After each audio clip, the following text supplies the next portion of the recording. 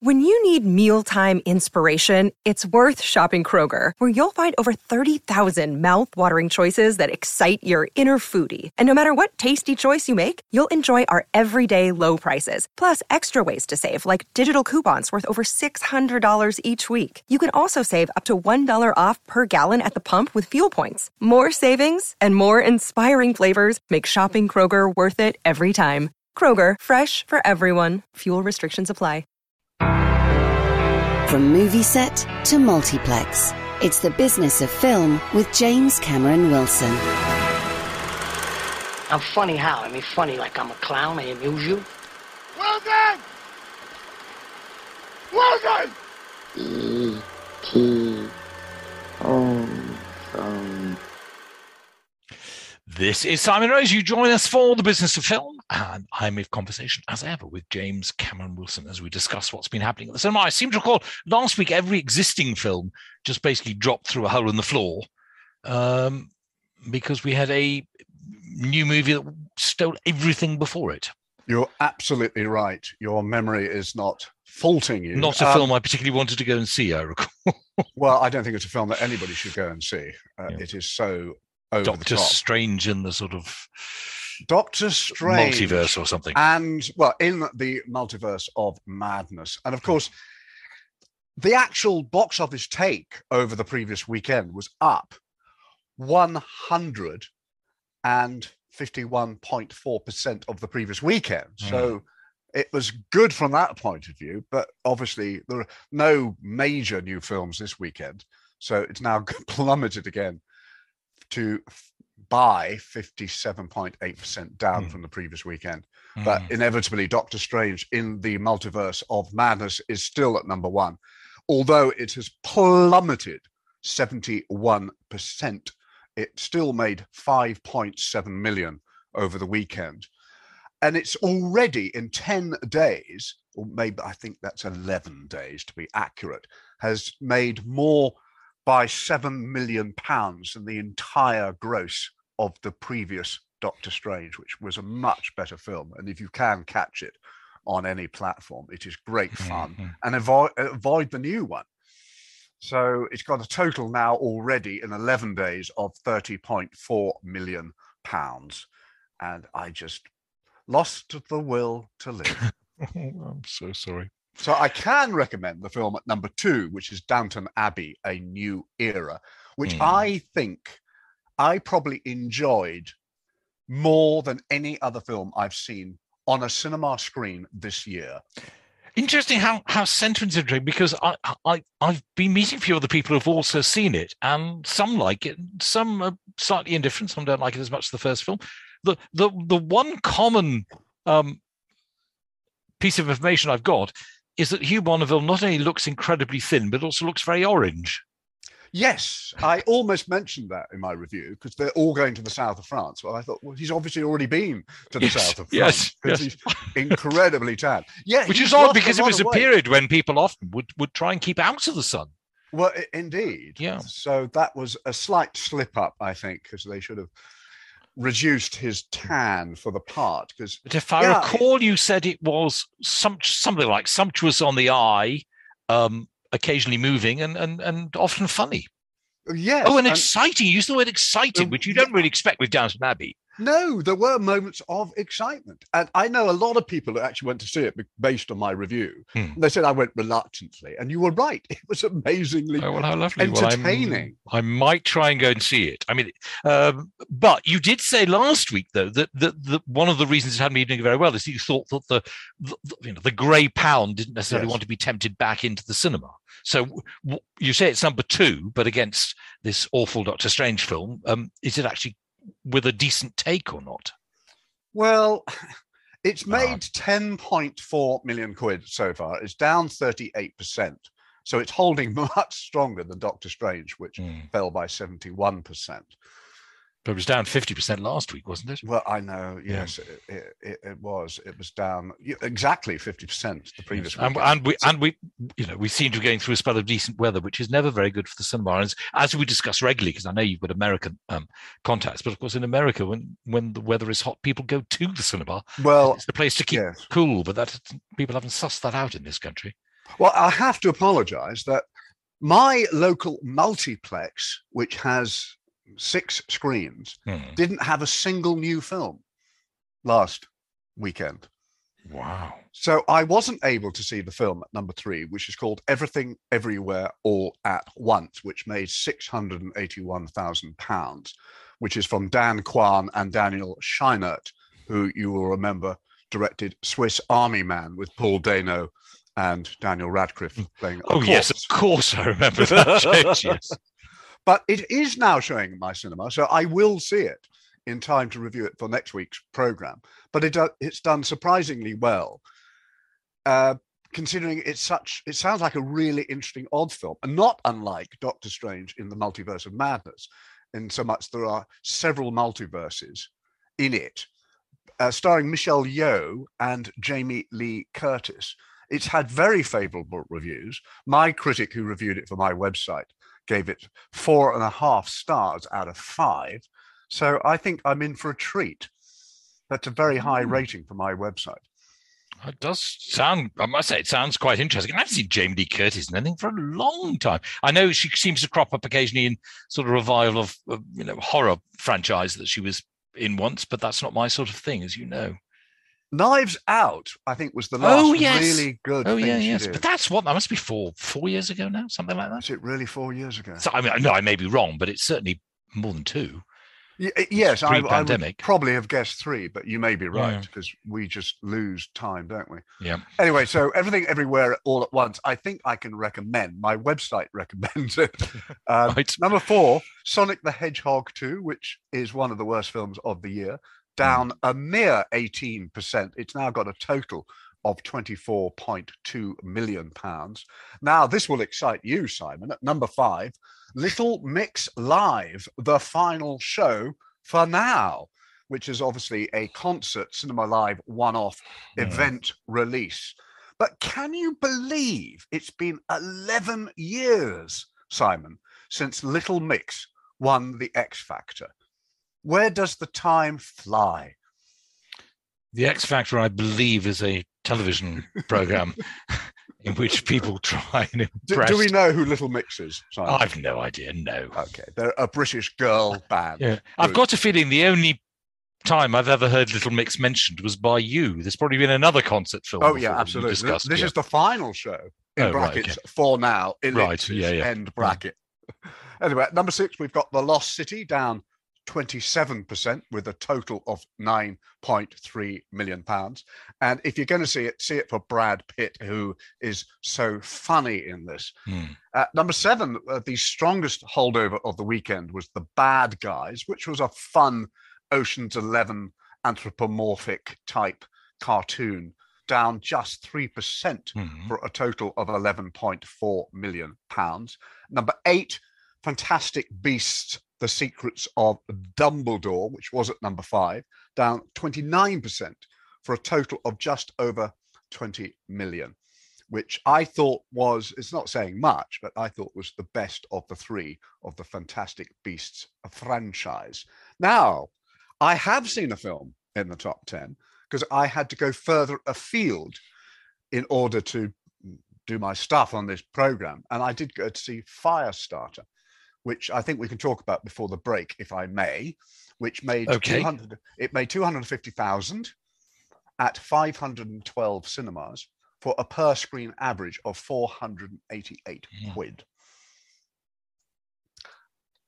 I remember as a child being fascinated by, we are talking about a film called Firestarter. Yes. I remember being fascinated by spontaneous human combustion, the phenomenon in which people burst into flames for no apparent reason.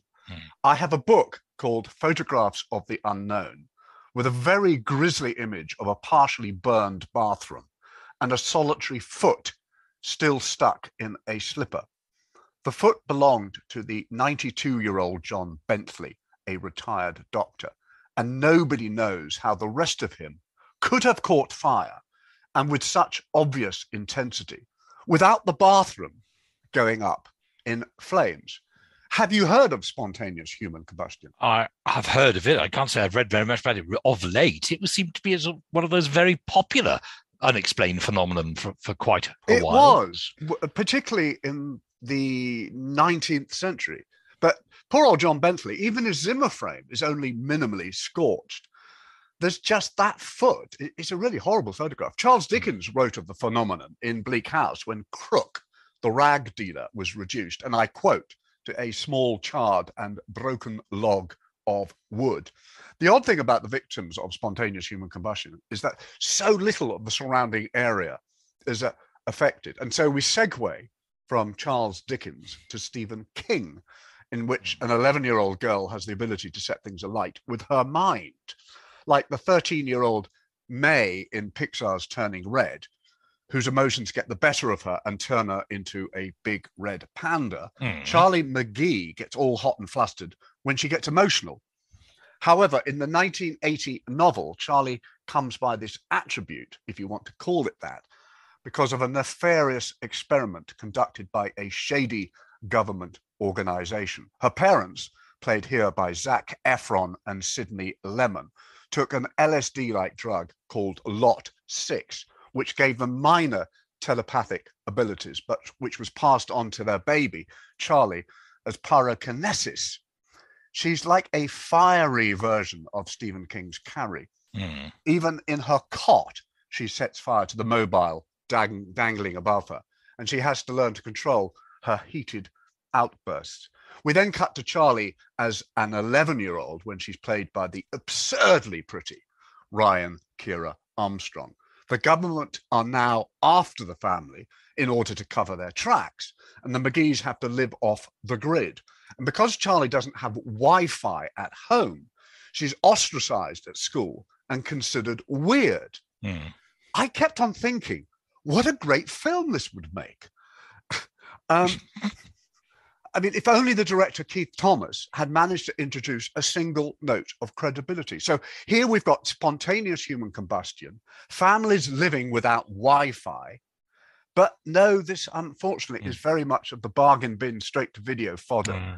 And if Zac Efron is listening to this, it's just a coincidence that your last 8 films I've reviewed on the show, Zac, Neighbours, That Awkward Moment, Dirty Grandpa, Mike and Dave Need Wedding Dates, Neighbours 2, Baywatch, The Disaster Artist, and now Firestarter really didn't light my fire. It's nothing personal. I did really like you, Zac, in Me and Orson Welles. Oh, I was about to say that's my favourite film that I've seen him in, yes. That's a great film. I wouldn't mind rewatching that scene. Well, she must be very useful for barbecues, though. Yes. That at least if you're going to get the charcoal lit, though she might overdo the meat. Yeah. Incidentally, Zac, if you're still listening, and you're probably wondering why I haven't mentioned the first film based on King's novel Firestarter, which starred Drew Barrymore as Charlie. And I really haven't mentioned it because it wasn't much better than this one. I think the whole notion of somebody being able to, we're 90% water or something, being able to set things on fire. I just thought it's a rubbish notion, concept, premise. And I just think the film is just so unbelievable and derivative and formulaic and generic. Well, James, it's time for us, I think, to take a brief breather, let you catch your breath. Sharing ideas about money. This is Share Radio.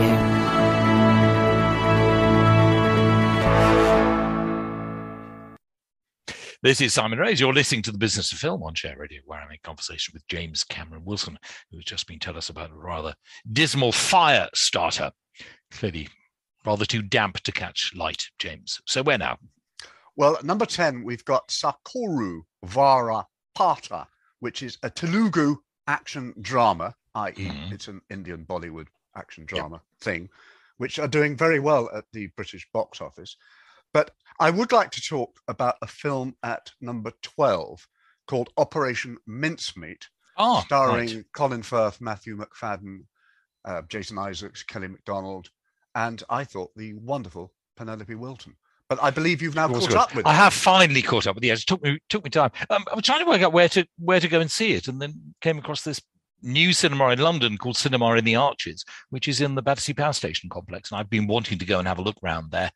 And it was lovely on a nice sort of summer evening, lots of places to eat and drink, and this lovely little sort of bijou-ish sort of cinema. I can't be more than about 30 seats inside, nice reclining chairs, tables you can take drinks in, food into, just, frankly, what it ought to be. I mean, it's such an antithesis to the normal soulless multiplex. And the film itself, I thought, was really intriguing. I mean, it's a very standard British story. I know that has been updated based on the Ben Macintyre book, so that there'll be much more information that's accurate, I'm sure, than there was in the 1950s film The Man Who Never Was.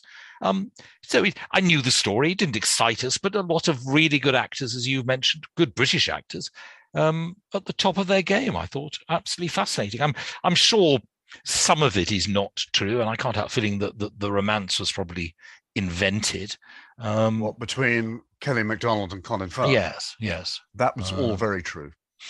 Was it? Yes, it was. Oh, okay. And in fact, she was 20. In real life, she was 20.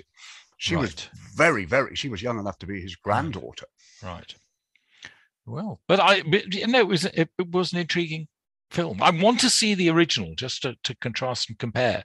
I seem to remember things like, trying to make sure that all the tailoring was right and labels in clothes and lots of things. I didn't think what they call in the film the wallet litter, I didn't think that was handled incredibly interestingly. But it was a really interesting, nice evening at the cinema. Solid. Yes. Yeah, I think that's a very good word. And frankly, too few films these days are.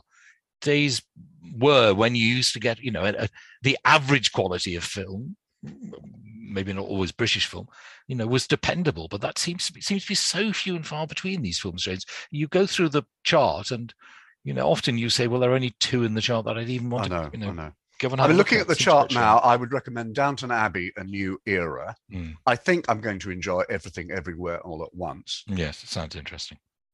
The Bad Guys and Operation Mincemeat. Now, I would not recommend the film at number 16, which again I went far afield to catch, just because I thought it was bound to be number 2, because it's starring Mark Wahlberg and Mel Gibson. But it did really badly. It made 60,000 at 203 cinemas for a per screen average of 300 quid. What's this one called, did you say? It's called Father Stew, and it's a real anomaly. It's a very unpleasant film about faith. It's the true story of Stuart Long, who in 1985 won the Golden Gloves heavyweight title for Montana, and then had his jaw broken, necessitating reconstructive surgery. In the film, he is depicted as a boorish, arrogant, profane, insufferable racist, turning from the boxing ring to show business. This is the character played by Mel Gibson. This is the character played by Mark Wahlberg. Oh, okay, right. It is produced by Wahlberg, who invested millions of his own money into the project, while piling on £30 to play the boxer in his later years. Now, if this sounds familiar to you? Well, I mean, that's what De Niro did for Raging Bull. But whereas Raging Bull, in which Robert De Niro transferred his body into a muscular vessel and then covered it in 60 pounds of flab, was a work of art, Father Stew is not. As an equally unpleasant man as Stuart Long was his father, Bill, played by Mel Gibson here, whose girlfriend Rosalind Ross in real life wrote and directed the film, producing alongside Wahlberg. And it's a real labor of love. But whereas Raging Bull was utterly compelling in its realism, Father Stew is like that drunken man in a bar with halitosis and a poor singing voice. The main problem with the movie is that nothing feels real. There are jarring cuts from one scene to the next, and one's never entirely sure where one is. Yet Stuart Long's life was truly extraordinary, and one can feel Wahlberg's desperate passion to do it justice. But maybe it's because Stu is terrified of having his jaw broken again that Wahlberg seems barely able to open his mouth. He is in that intimate cadre of American actors that includes Casey Affleck, Robert Downey Jr. and Joaquin Phoenix, who refuse to enunciate for the sake of realism and rob the audience of the chance of knowing what is going on. Marlon Brando mumbled but you could hear what he was saying. Yes. Because acting is an art form, a medium in which you fake realism, but not at the expense of comprehension. Besides, Marlon Brando was a trained actor and trained by none other than Elia Kazan and Stella Adler. However, I don't want to put you off, Father Stu, because the story is so remarkable, although it failed to either convince or to move me. Structurally, it is awkward and might have proved more effective if less time had been devoted to Stu's earlier life, even though it feels rushed. Essentially, it's a 4-act drama, but it's Stu's early life that hangs over the film. He's the product of a broken home, so you begin with him as a child. This domestic status quo is shattered when his 4-year-old brother dies of meningococcus, forcing his father to turn to drink and his mother to bitterness, played by Jackie Weaver. Stu himself channeled his pain into his pugilism. Then, following an infection from his broken jaw, he had a Maurice Flitcroft moment and decided that an acting career would be easier than getting pummeled in the ring. But like Maurice Flitcroft, played by Mark Rylance in The Phantom of the Opera, who thought golf would be a cinch, Stu's greatest moment in the spotlight ended up flogging a mop in a TV commercial. Then he sees the light, which can hardly come as a surprise for anybody who has read the film's title on the marquee, which I think is unfortunate, because that is the last part of the film. And I hate to remind you, but the film is called Father Stu. Yeah. Yes. But his story doesn't stop there. And I'm not going to tell you where it goes afterwards. And I just felt I wanted to know more about this. This is really getting interesting. But I so hated him, the character, by this time that I really wasn't interested. However, the intrusive, twangy guitar-driven score, ungainly editing, and general unpleasantness of it all hardly endeared me or to the subject matter. And I get so annoyed when I could hear everybody else. I could hear Jackie Weaver. She's Australian. I could hear Mel Gibson. He spent a lot of time in Australia, although, of course, he was born in New York and he lives in America. A lot of people think Mel Gibson is Australian. He's not. But I could hear. Yeah, I'm afraid I think I did. Yes. Yeah, well, I could hear what they were saying, except for Mark Wahlberg. I found it a really unpleasant film. And I know that we're running out of time, but I think we should maybe mention that we have lost a very fine movie star this week, who died at the age of 79 his family wouldn't reveal what it was that he died of. Fred Ward, who worked, he did a number of films with Robert Altman. He also did a couple of films with Phil Kaufman. He played Gus Grissom in The Right Stuff. And I probably know him, Henry and June as well. I probably know him. He played Henry Miller, didn't he? I may be wrong. He was definitely in Henry and June. Wonderful sort of craggy-ish sort of face. And I suppose a lot of people will know him best from Tremors and the sequel, the sci-fi film about subterranean worms. Well, all worms are subterranean. I'm not sure if I've seen him in anything relatively recently, but yeah. No, he hasn't done anything for ages. Lovely. Well, he turned into, I mean, most of the things more recently would have been in character acting, presumably. I can't remember him starring in anything for a long time. No, I think he did a lot of direct-to-video stuff. Yeah. Oh, well, I hadn't seen that, but I no doubt I'll be reading an obituary very soon. James, thank you very much indeed. That's James Cameron Wilson there with the business of film for this week. James, of course, will be back next week. With luck, there'll be rather more new to report in his local multiplex. Thank you very much indeed, James. You talking to me? Bond. James Bond.